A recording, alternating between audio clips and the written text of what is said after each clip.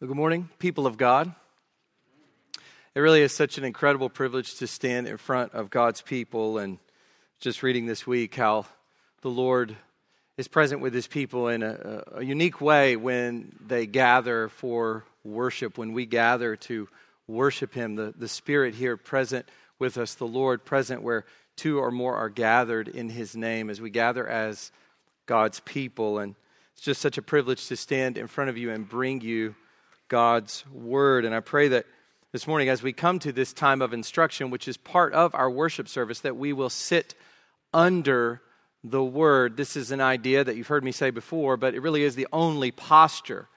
I have read and seen many who stand over the Word, and that is a place of ruin. That is a road to disaster. We always, even in our analyzing and dissecting and seeking to understand, the posture of our hearts is that we always sit under God's Word. And as we do that together this morning, as we collectively sit under God's Word, we come to Exodus chapter 34, verses 6 to 9, 6b to 9. That'll be our sermon text for this morning. So if you will go there with me, Exodus 34, 6b to 9. Last week we started with one big request from Moses to God, to Yahweh. And this is what he asked: show me your glory. Please show me your glory. That was the title for the sermon last Sunday. And today we have part two. So part one last week, part two this week. Show me your glory. And as we reflect just on that question, we realize that this really is the heartbeat of the believer's life. This is the heartbeat of the Christian life. We want to see God's glory. We want to see God's glory as it is revealed in creation. We want to see God's glory as He is glorified in the world through the works of His people. We want to see God in His glory. And this desire, which we came to have this desire when we were converted, this desire that has been planted in us, that animates everything about us now that we are Christians, drives us to two things in particular: this innate desire to see God's glory. And by the way, this is not a desire present in an unbeliever. An unbeliever has no desire to see God's glory. Of course, unbelievers have a desire to have God's benefits, but God's benefits are marvelous, and we see many of them in common grace. Unbelievers, of course, long for the benefits of a good and gracious Creator, but not Him, not His glory. It is the mark of a Christian to desire to see God's glory. And it drives us to two things. First, it drives us to our Bibles. And second, it drives us to our hope. Why do I say it drives us to our Bibles? Well, in 2 Corinthians 3:18, we read this, that as we behold the glory of the Lord, we are being transformed into the same image from one degree of glory to another. Where do we behold the glory of the Lord? In the Word of God. In God's Word, we behold God's glory. And so it is this desire to see God's glory, a desire that Moses had and that we now have. It is in this desire, it is out of this desire to see God's glory that we are driven to the pages of the Bible.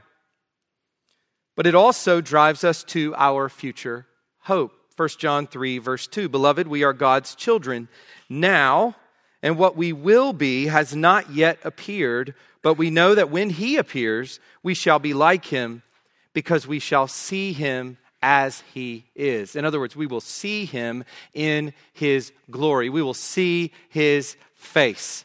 And so as Christians, this desire to see God's glory drives us to the pages of the Bible, but it also drives us in hope and anticipation. We are a waiting people.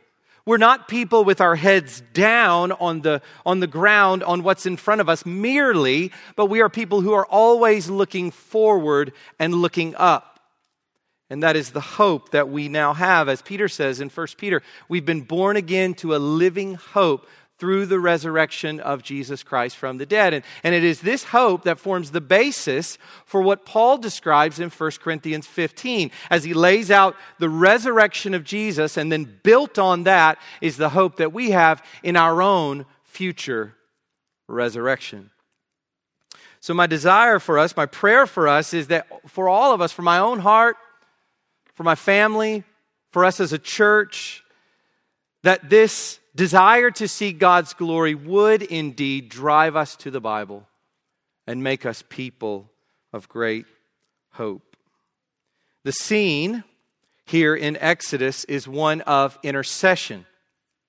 Moses is interceding to God on behalf of Israel after the golden calf incident. That would be a summary of the scene, of the context. It's a context of intercessory speaking. We would say intercessory prayer, but Moses is talking with God as he is seeing his glory in various ways. And so he is speaking to God as an intercessor. And he makes two interrelated appeals to the Lord. He says, "Give us your presence and show me your glory." To the first, God says that he will go with Moses and the people. Originally, God had said, I'm not going with you. I'm sending an angel, a created being. The glory cloud that had been there that led them by day and by night. The idea is that will no longer be present. There will be an angel that will go and do the work on behalf of God's people in Canaan, but that God's presence would be gone from them. And it was an invitation to Moses as the covenant mediator to come to God on behalf of the people and say, no, Lord, you must go with us. We can't take a single step without you. And God says to Moses, okay, I will go with you. I will go with the people. And last week we looked at God's answer to the second appeal. To the second appeal, as Moses asks to see God's glory. God tells Moses that he will pass by him, but that he will hide him in the cleft of a rock and cover him until he has passed by. And the reason for this is stated in chapter 34, verse 20. You cannot see my face, for man shall not see me and live. In other words, God is telling Moses, if you see my face, you'll die.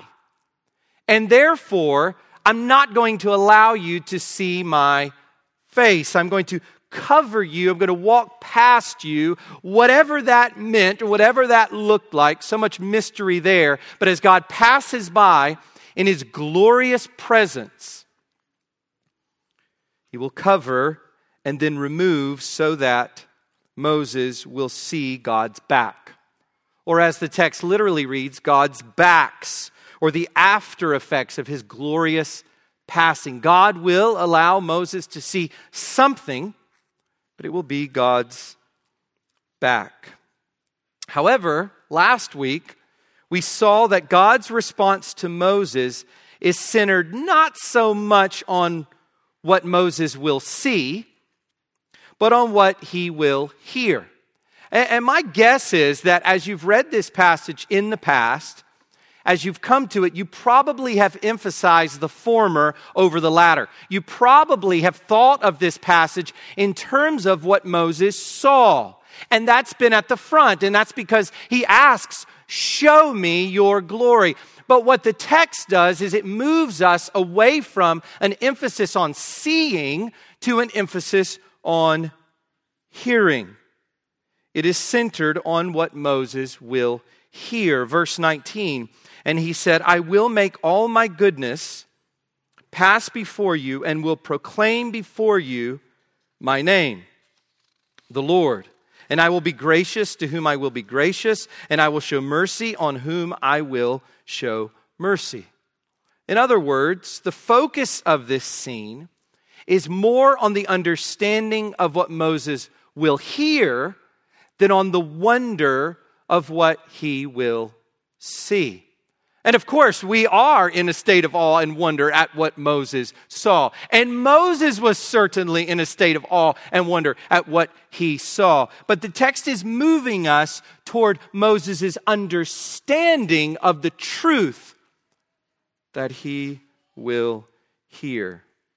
He will hear an explanation of the name of the Lord, the name of Yahweh, from Yahweh himself. God will pass by declaring God's name. And through that, Moses will gain deeper understanding of God's character. And the net result for Moses will be reassurance. Reassurance for Moses as the covenant mediator as he stands between the golden calf and the renewal of the covenant.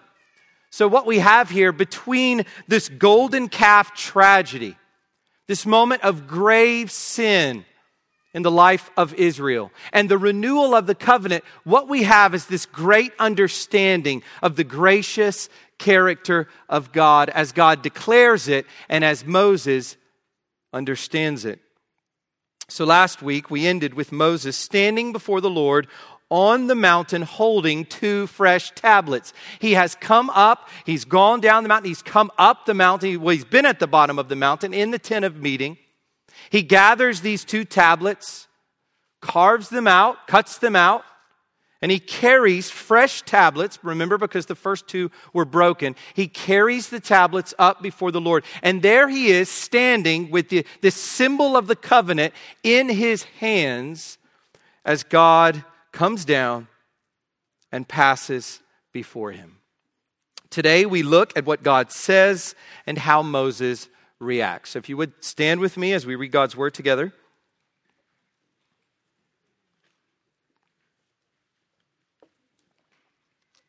What God says and how Moses reacts. What I want to do is bring us back to the beginning of this whole passage so that you can put what we look at today in context. We only have a few verses to look at today. So I'm going to read from chapter 33, verse 18, all the way to 34, verse 9. But today we'll cover verses 6 to 9 of chapter 34. So here it is. This is the word of the Lord. Moses said, "Please show me your glory." And he said, "I will make all my goodness pass before you and will proclaim before you my name, Yahweh, or the Lord. And I will be gracious to whom I will be gracious, and will show mercy on whom I will show mercy." But he said, "You cannot see my face, for man shall not see me and live." And the Lord said, "Behold, there is a place by me where you shall stand on the rock. And while my glory passes by, I will put you in a cleft of the rock, and I will cover you with my hand until I have passed by. Then I will take away my hand, and you shall see my back, but my face shall not be seen." Now let me just stop here as I did last week and say God is spirit. So we're not meant to see God as this massive human who just has giant hand and giant head and so forth. These are anthropomorphic ways. These are human ways of describing what God is doing, how this is happening. Chapter 34, verse 1. The Lord said to Moses, "Cut for yourself 2 tablets of stone like the first, and I will write on the tablets the words that were on the first tablets which you broke. Be ready by the morning. And come up in the morning to Mount Sinai and present yourself there to me on the top of the mountain. No one shall come up with you, and let no one be seen throughout all the mountain. Let no flocks or herds graze opposite that mountain." So Moses cut 2 tablets of stone like the first. And he rose early in the morning and went up on Mount Sinai as the Lord had commanded him. And he took in his hand 2 tablets of stone. The Lord descended in the cloud and stood with him there, and proclaimed the name of the Lord. And here's our passage for today. The Lord passed before him and proclaimed, the Lord, a God merciful and gracious, slow to anger, and abounding in steadfast love and faithfulness, keeping steadfast love for thousands, forgiving iniquity and transgression and sin, but who will by no means clear the guilty, visiting the iniquity of the fathers on the children and the children's children to the third and the fourth generation. And Moses quickly bowed his head toward the earth and worshipped. And he said, if now I have found favor in your sight, O Lord, please let the Lord go in the midst of us, for it is a stiff-necked people, and pardon our iniquity and our sin, and take us for your inheritance. And then I like to just read verse 10 so you know where we're going. And he said, behold, I am making a covenant before all your people. I will do marvels such as have not been created in all the earth or in any nation. ... You go and be seated. So God says to Moses, yes, yes, and yes. I don't know if you write in your Bible, but if you have any passage in your Bible underlined or highlighted, it's got to be this one, right? So this is at the top. This is at the top of all Bible passages. So this one is fundamental and central, and however else you want to say that. So I would encourage you, please underline, memorize, meditate upon this. All reality flows out of this. All gospel truth flows out of this. All purpose and meaning of life flows out of this. Let's go to God in prayer.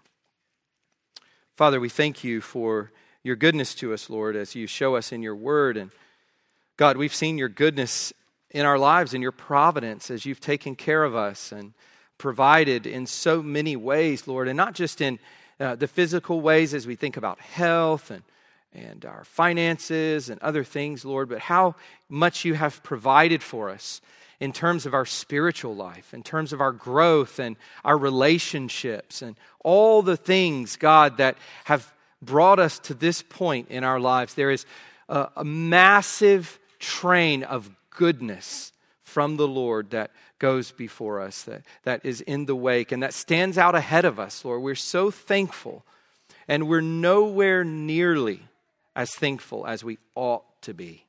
So, Lord, we pray for your forgiveness for our ingratitude, which is expressed in our grumbling, our boredom, our idolatry, and all the things that ensnare us in the Christian life. Lord, we pray for your forgiveness, that we do not honor you and give you thanks as we should. And Lord, we pray that we would be helped by your Spirit this morning to truly worship you, as we see in this passage, for who you are.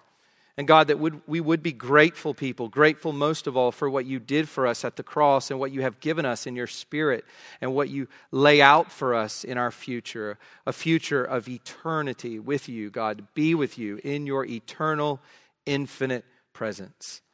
Lord, we thank you for your word, and we ask that it would edify us this morning, that it would convict us of sin, sanctify us. Lord, it would draw us to you in great hope and great joy. We pray for your mercy. In Jesus' name, amen. So we can divide these verses into two parts.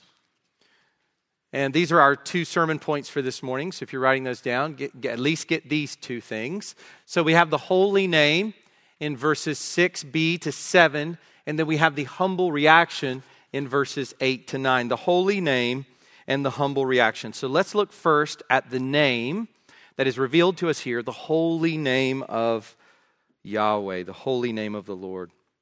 For that, look at verses 6 to 7 with me. The Lord passed before him and proclaimed, the Lord, a God merciful and gracious, slow to anger, and abounding in steadfast love and faithfulness, keeping steadfast love for thousands, forgiving iniquity and transgression and sin, but who will by no means clear the guilty, visiting the iniquity of the fathers on the children and the children's children to the third and the fourth generation. When we think about God's name, it takes us all the way back to the beginning of the Exodus story. We have to scroll back. We're in chapters 33 and 34. We got to go all the way back to chapter 3. And there in chapter 3, as shepherd Moses he's been shepherding for 40 years, is the flock of his father-in-law Jethro, and he's just got a new life for himself. He's just with the sheep and simple life. Then all of a sudden, God calls him to a very non-simple life. Calls him to go and to do an amazing work that God will empower him to do, that God will work through him in. And so God calls him to go and to bring deliverance for his people who are enslaved in Egypt. And there, at the burning bush, Moses asks God about his name. He says, when I go to the people, who am I going to say sent me? Who's the one that I'm going to present to the people? They've been in slavery for 400 years under the oppressive Egyptians. One oppressive Egyptian pharaoh after another. And Moses is going to go and give this great message of deliverance from a God whom many of them will be perhaps ignorant of. And they're going to need to know what is the name of this God who has appeared to Moses and who is going to bring deliverance, salvation for the people. And God's answer comes in two parts. It is twofold. First, God declares himself to be the I am. And the name Yahweh denotes He is. And scholars argue about this sort of thing, what precisely is behind the letters that comprise, the Hebrew letters that comprise the name Yahweh. But it seems to denote, in its relation to the verb to be, it seems to denote He is. God says, I am, and His people call on the name of the Lord. He is. Seems to be what's going on as we think about the meaning of God's name. He is I am. He is the self-existing one. He simply is. And He is present with His people. Second, He is the covenant-making God of history. So God reveals Himself as the God of Abraham, Isaac, and Jacob. And this is really neat, I think, when we think about God's name, that He goes up beyond the clouds, and then He goes down to the nitty-gritty. So you get this first statement about who God is, and He's the I am, which makes the mind explode, or at the very least, should make the mind explode. The philosophical depth and the awesomeness and amazement of that name. I am. Unprecedented in the ancient world with all their petty gods. And the God of the Hebrews says, I am. But then we go to the sandals and to the very real everyday walk and life of these three men. Abraham, Isaac, and Jacob. He is not just the transcendent God, He's the immanent God. He's with His people. He appeared to Abraham. He wrestled with Jacob. The I am God of Abraham, Isaac, and Jacob. And listen to how it is described in Exodus chapter 3, verses 14 to 15. God said to Moses, I am who I am. And He said, say this to the people of Israel, I am has sent me to you. An incredible revelation to the people. God also said to Moses, say this to the people of Israel, the Lord, the God of your fathers, the God of Abraham, the God of Isaac, and the God of Jacob, has sent me to you. This is my name forever, and thus I am to be remembered throughout all generations. Let me just say this. He's still the God of Abraham, the God of Isaac, the God of Jacob. He's still the God of the Hebrews. And that's what Paul is getting at in Romans chapter 9 through 11. He is the God of Abraham, Isaac, and Jacob, and will forever be known as that.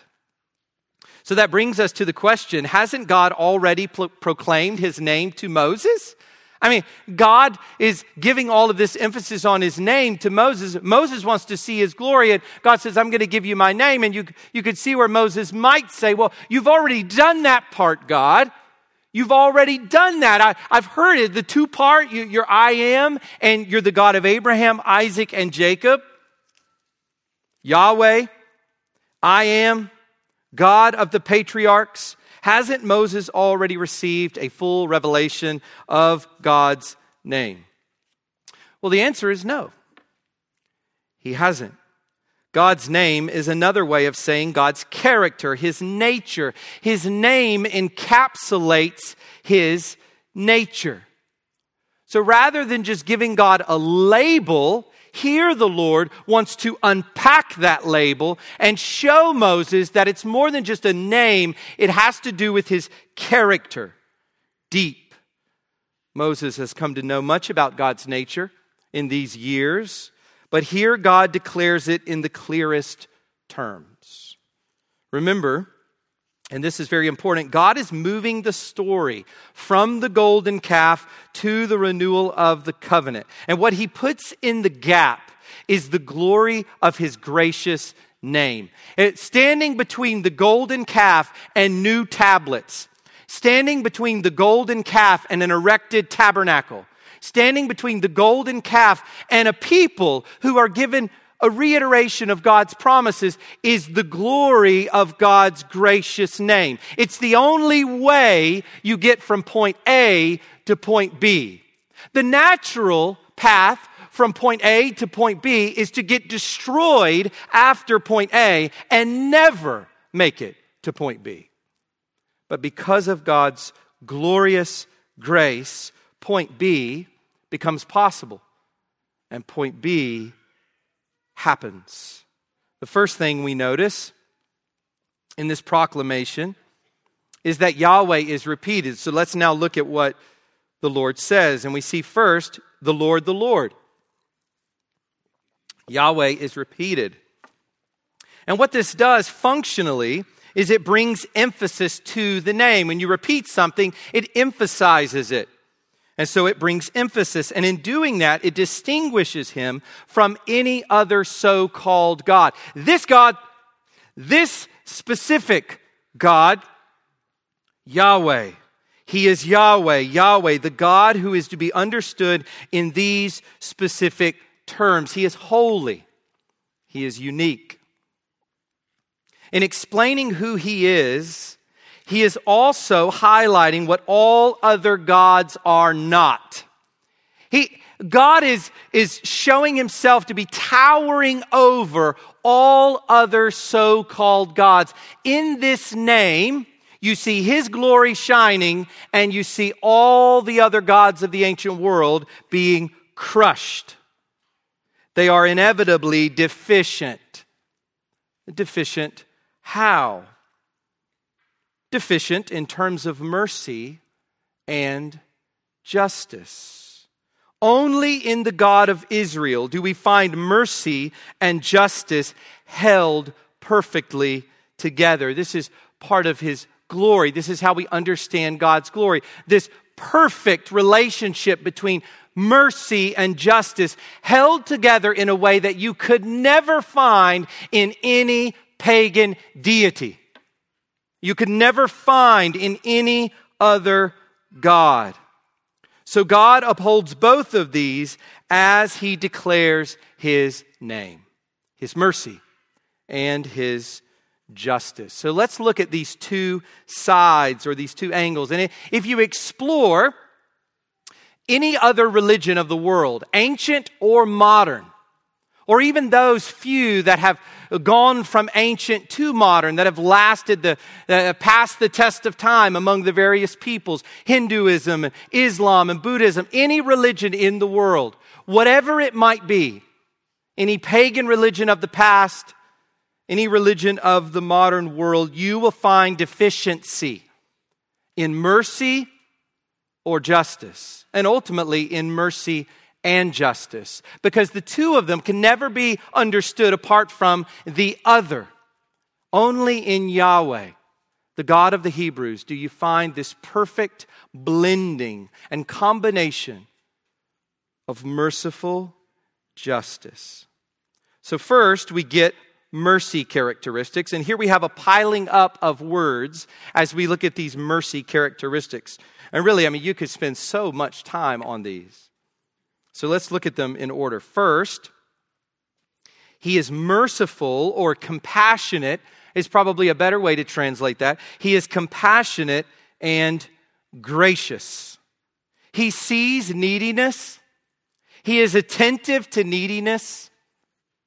And he grants undeserved favor. We see his compassion and his mercy as he looks upon his people in slavery.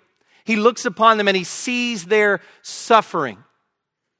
We saw this as we think about illustrations of this in the life of Leah, Rachel and Leah.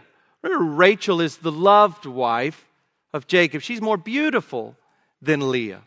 And Leah was just kind of thrown around by her father. Laban tricked Jacob into marrying Leah. So imagine the feeling of disappointment that Jacob felt when he realized it was Leah, and the even greater disappointment in Leah at his disappointment in her. And so what does the Lord do? In his compassion, he opens her womb and he closes Rachel's. We see God's compassion all throughout Scripture and his grace, his favor to the undeserving. This idea of mercy is related to the noun for womb, and it likely carries the connotation of motherly tenderness and affection. It's related to the noun for womb, and so the notion of a mother's love for her child. These two words have already been mentioned, and they function like headings for the entire set. We see that in chapter 33, verse 19. And he said, I will make all my goodness pass before you, and will proclaim before you my name, the Lord. And I will be gracious to whom I will be gracious, and I will show mercy on whom I will show mercy. So these two words function as the headers for this whole pack of words, this whole set of things that is being presented. In line with his compassion and grace is his slowness to anger. Notice that the Lord says that he is slow to anger. His patience, his forbearance. In Hebrew, this is literally long of nose, which is a funny idea to us, but you kind of have to put your mind in the Hebrew mindset. It literally is long of nose. God is long of nose. There is a long delay before the flaring of his nostrils. You think of an animal sort of bowing up and the nostrils flaring, and even human beings, our nostrils flare. We know that. There is a long way between the offense and the flaring of God's nostrils, as it were. Once again, God does not have nostrils, but he is slow to anger. The God-man has nostrils, the incarnate Christ. God graciously bears with the sin of his people. That's the idea. Then we are given these two major biblical words, steadfast love and faithfulness. These are massive words in the Old Testament. Massive words. And as I talked about over Christmas, that these two words and all the package here that we get are encapsulated in Jesus being full of grace and truth. That in Christ, all that we're reading here is overflowing. But these ideas of steadfast love and faithfulness, God is loyal to his covenant, and he is trustworthy in all his promises. And the text here says that he abounds and he keeps. Two wonderful verbs to hear about the Lord. He abounds and he keeps. He is overflowing in loyal love and faithfulness, and he keeps this loyal love for thousands. It is a picture of endless commitment to the covenant. We can think about something that abounds, but then fizzles, right? It abounds and then it's gone. Maybe you felt that way on Valentine's Day if you are a lady here. Maybe you feel that on February the 14th, that evening, there is abounding. And then the 15th, it starts to fizzle again. And in areas of life, we see this in many areas of life, abounding and fizzling out. That's what happens on the human plane. But that's not what happens for God. He is abounding eternally. He is abounding continually. Endless commitment to the covenant. It is illustrated by what we heard earlier in Nehemiah 9. And I hope that when those scriptures are read, that you listen, that you follow the words. Because if you listened to Nehemiah 9, you would find this: sin, mercy. Sin, mercy. Sin, mercy. Culminating in verse 31. Nevertheless, in your great mercies, you did not make an end of them or forsake them, for you are a gracious and merciful God. Praise God for the nevertheless. And this is precisely what Paul argues in Romans 9 through 11, is that Israel has rejected Christ. Nevertheless, all Israel will be saved. As he gets to the end, and we talked about what that means, but we see this idea of God's perfect mercy and grace. And in fact, at the end of Romans 11, he says that the end effect, the net result will be that the Gentiles and the Jews will eternally praise God for his mercy, because the Gentiles were utterly lost and brought in. And the Jews rejected Christ but were brought back. And God will be forever praised for his mercy. Nevertheless. This is a picture of what we have here, and it spans all of the history of the Jews and the history of each of our lives.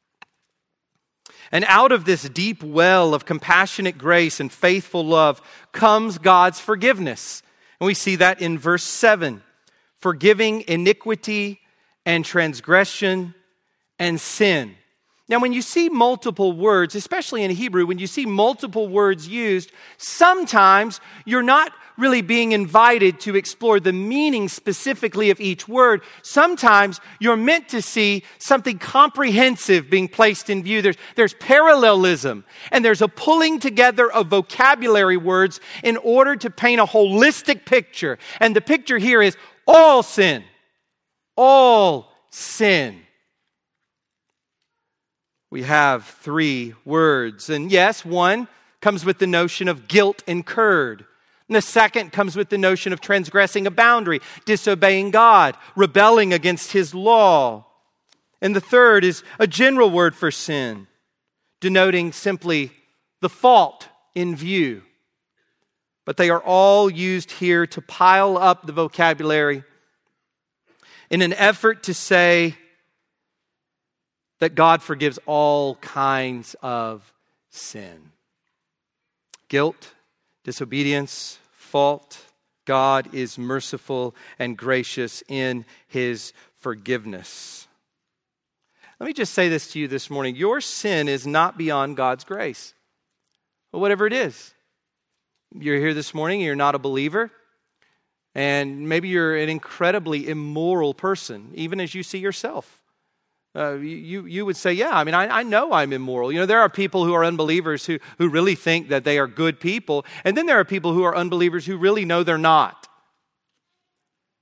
Wherever you are in your life, whatever you have done, whatever sins have defined you, whatever flavor of darkness has overcome you, has been spewing out of you, this is a God of mercy and grace to those who turn to him and repent. To those who turn from sin and turn to him, there is grace, there is mercy. There is no sin beyond the bounds of God's grace. Matthew 12:31, therefore I tell you, every sin and blasphemy will be forgiven people, but the blasphemy against the Spirit will not be forgiven. In other words, to reject the very means by which grace is given is to lose grace altogether. And that is in the context of the Pharisees rejecting Christ and the clear demonstration of God's work by the Spirit in Christ.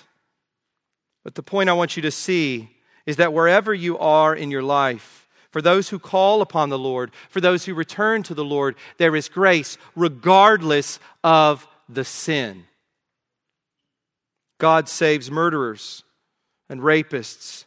God saves addicts. God saves people who have harmed many people, who have done many selfish things. God saves sinners of all sorts, all propensities, and all inclinations. We come to the one who shows us grace and mercy. This avalanche of mercy then moves to justice. God is holy and just, and He punishes sin. As one commentator puts it, He does not grant blanket amnesty. So God also declares this aspect of His character to Moses in verse 7, that He is a God who will by no means clear the guilty, visiting the iniquity of the fathers on the children and the children's children to the third and the fourth generation. And we've already seen this language in the Ten Commandments. Exodus 20, verse 5, visiting the iniquity of the fathers on the children to the third and the fourth generation of those who hate me. So what is this saying? Well, God renders punishment on sin. And the effects of sin and the patterns of sin transcend generations. And we saw this earlier in Nehemiah, in the text that we read from Nehemiah chapter 9. We saw God's mercy and His punishment. We didn't just read that His people sinned and God said, "Oh, I forgive you." And they sinned and God, "Oh, I forgive you." And they sinned and, "Oh, I forgive you." We saw the way that God punished them, the way that God sent them into exile. God put a hook in the mouth of the Babylonians and dragged them there to Jerusalem to carry the people off.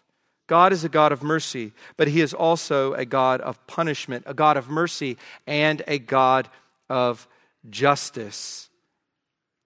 One commentator, John Mackay, explains it this way: the phrase third and fourth generation may be an idiom to express continuation. The legacy, I want you to hone in on that word, the legacy of sin is not quickly wiped out, but persists through following generations. So let me say this to all of us as fathers. We have a family worship time, a family worship workshop coming up soon in February. And I just want to challenge all fathers to be there. All fathers and grandfathers. And of course, mothers as well. This is a whole church thing. It's a whole church event. But I want to challenge fathers to be there. And I want to ask you this question: what kind of legacy are you storing up for your children? In what ways is your sin paving the path, the stones, the cobblestones of your children's lives, the cobblestones upon which their feet will tread? Fathers, what legacy are you storing up for your children today? You think your time clicking around on the internet looking at things you ought not to look at is just affecting you? No. It's seeping into all of your family, and it's paving the way for future generations. And it's not just that sin. It's all kinds of sins. Our selfishness, our pride, our pursuit of riches, our disdain for others, our selfishness with regard to the church, our mistreatment of our wives. And it goes the other way too for wives and mothers. There's a legacy that we are holding out for our children and our grandchildren. It matters how we spend every single day. Every hour of every day counts. So aside from these things, I just want to draw out a few implications for us as we take in this name of God, the holy name of God. There's so much that could be said here, but I just want to draw out a few implications for us. First, it would be all punishment without the cross. It would be all punishment without the cross. The only reason that mercy is dispensed, that grace is applied to anyone, is because of the cross. And we know that this was the case then and now because of what Paul says in Romans 3, verses 24 to 25. He says to his readers, we are justified by his grace as a gift through the redemption that is in Christ Jesus. And then listen to this, whom God put forward as a propitiation by his blood to be received by faith. This was to show God's righteousness, because in his divine forbearance he had passed over former sins. What does that mean? That means that from beginning of time, before he made the world, he put Christ at the center of history. He put the cross at the center of history. And then he exercised relationship with all sinners in light of that. His relationship with Adam and Eve, his relationship with Abel, his relationship with Noah and Abraham and Moses and David, all the rest, every single saint of God, every single person who knew God, Old Covenant and New Covenant, all with reference to this cross at the center of history. So God, he bore with the sins of Moses and the people, looking forward to the death of the Lion of the tribe of Judah, the seed who would crush the serpent, the offspring of Abraham who would possess the gate of his enemies. He looked forward to Christ crucified, and through that one event, that one act of justice and mercy, perfectly displayed. There is no cross in any other religion of the world. There's no perfect coming together of divine mercy and divine justice. There's a wimpy God or a cold, hard, harsh, non-loving God. And at the cross of Jesus, we find no wimp, and we find a heart beating with tender mercies. Only at the cross of Jesus. Second, to uphold God's name is to uphold both his mercy and his justice. Christians who talk about God without reference to one or the other are lopping God's head off. It's as though they're beheading the Lord. It's as though they're chopping up God. To uphold God's name, his whole name, is to uphold both his mercy and his justice. And this goes both ways. There are those who just want to talk about grace, grace, grace, mercy, mercy, mercy, and have no real attentiveness to God's justice, his punishment, his discipline, his hatred of sin, his call to repent. Those things just aren't there. It's just mercy, grace, and mercy, grace, and mercy, grace. And that is to fail to represent the God of glory. That is to fail to uphold the name of God. That's a God of your own invention. It's a truncated God. And at the same time, there are those who only wish to talk of God's wrath and God's judgment with no real focus on the good news of the gospel, no focus on God's grace and mercy. I remember being in college, and I would always go and listen to the preachers, the street preachers, and some of them were wonderful. They'd preach on campus, and people would come up and listen. Many would mock, but some would listen. But one of the things that struck me is that, unfortunately, more often than not, there was just a whole lot of blasting. Just a whole lot of blasting the sins of college life. A whole lot of blasting the sins of the culture. But there was no Christ. There was no mercy. There was no grace. There was no upholding of God's name. It was just angry blasting. Both of those things are false. Mercy without justice, justice without mercy. That's not the God of Israel. That's not the God of glory. That's not the God who appeared to Moses on Sinai. That is not the God and Father of our Lord Jesus Christ. There is warning against presuming on God's grace and failing to regard his justice, because it is more often the case that we do that. So I want to go to the former. The street preacher example is there, but it is more often the case that we presume on God's grace and fail to regard his justice. Romans chapter 2, verse 4. Or do you presume on the riches of his kindness and forbearance and patience, not knowing that God's kindness is meant to lead you to repentance? So let me say something to you this morning. Maybe you're here and you're like, well, God hasn't, I've been doing this thing. I've been doing this thing for a long time. Life's going okay, God's still been good to me. I still feel his presence and, whatever, however you want to say it. Well, guess what? God's kindness is meant to lead you to repentance. God's kindness is meant to say to you, stop, because I am so good, because I am so gracious, because I am so kind, stop and worship me and thank me and serve me, not your idol. Don't presume on my grace. Don't presume on my grace. Romans 6, 1-2, what shall we say then? Are we to continue in sin that grace may abound? By no means, unthinkable, God forbid. How can we who died to sin still live in it? Are you presuming on God's grace this morning, just charging ahead in your sin? See God's name.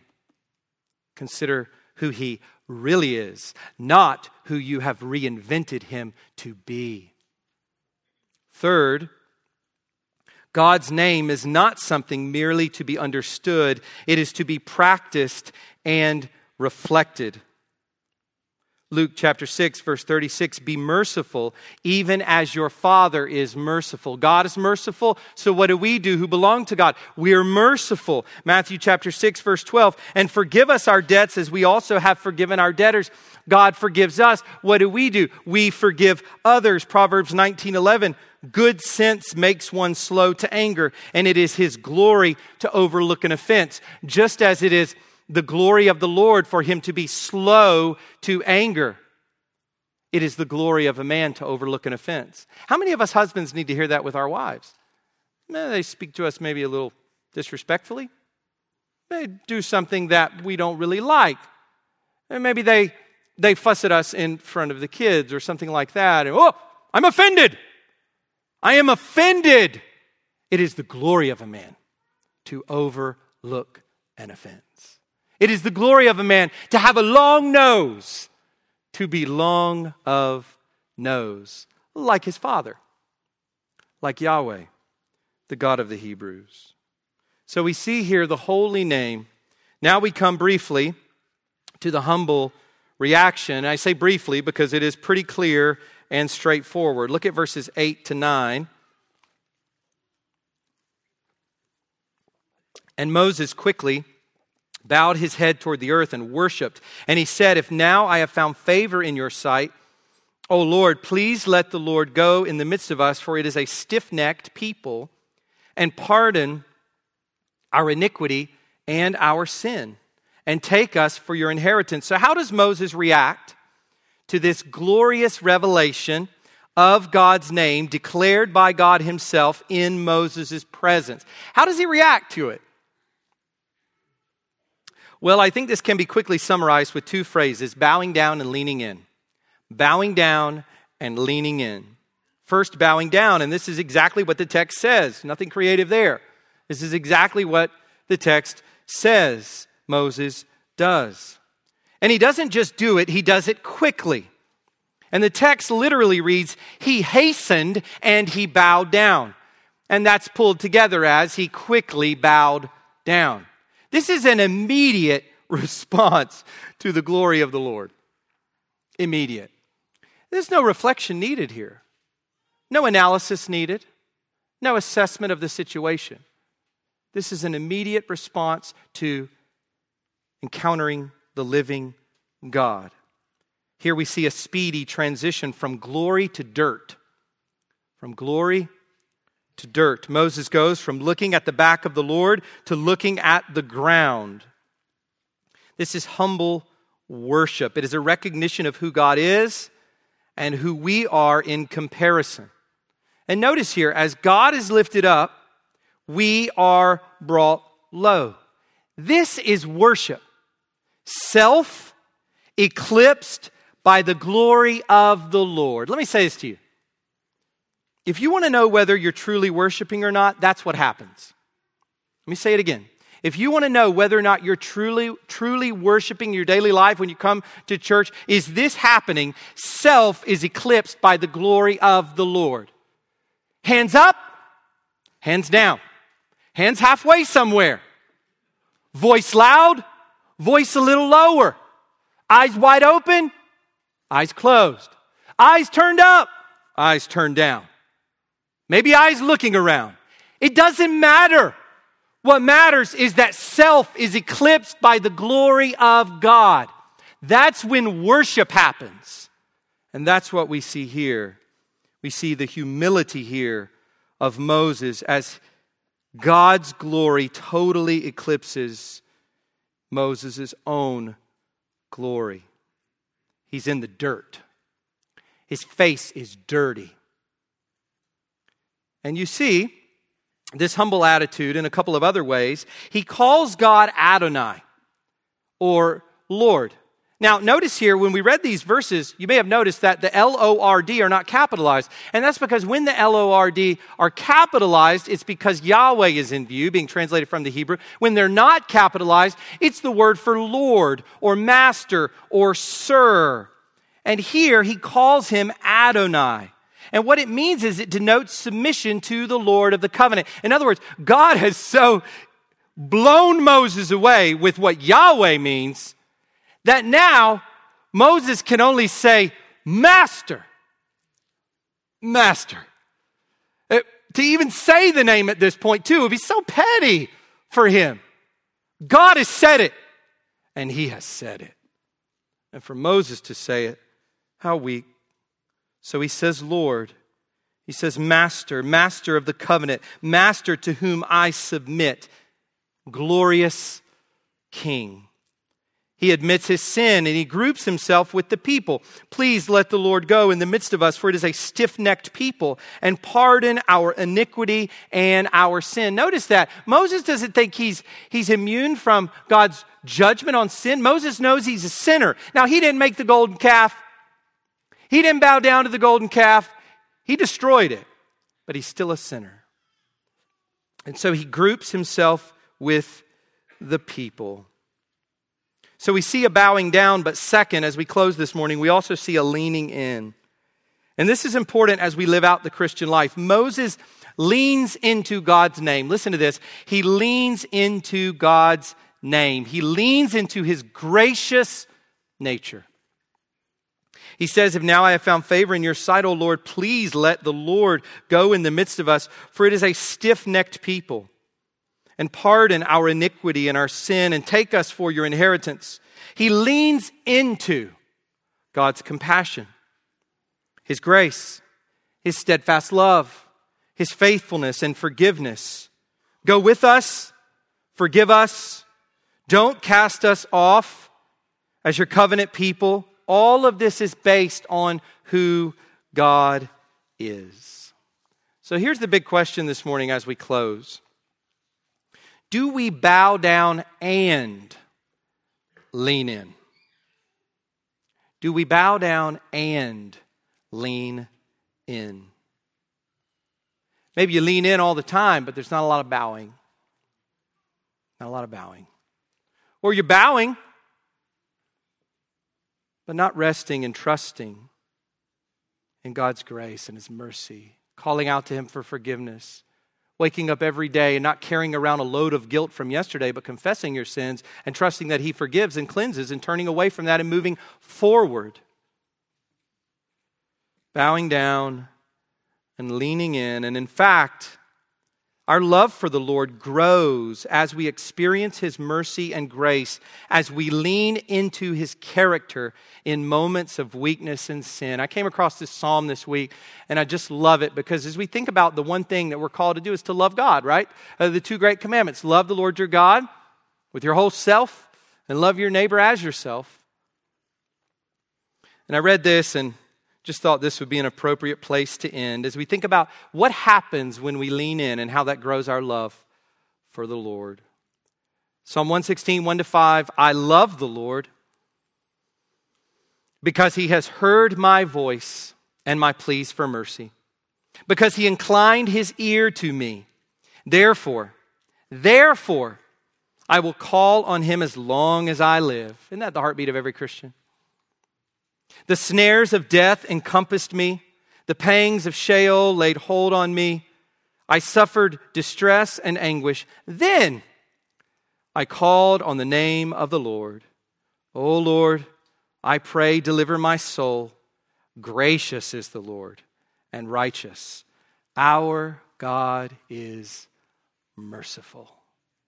So lean in to this God, and don't replace him in his name with one of your own making. Let's pray.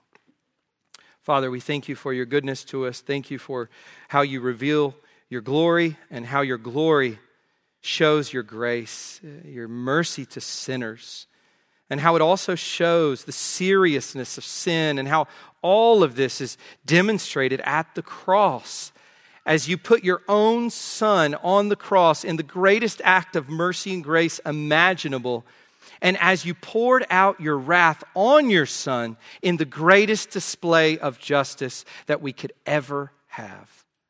Father, this is the seriousness of both your mercy and your justice. We praise you, God, that you are unique among all the gods of the world, that there is no God who holds these things together. There is no God worthy of our worship. There is no God that is not a figment of our own imagination or an idol of our own making, but you are the Lord, and you made the heavens. We praise you through Christ our Lord. Amen.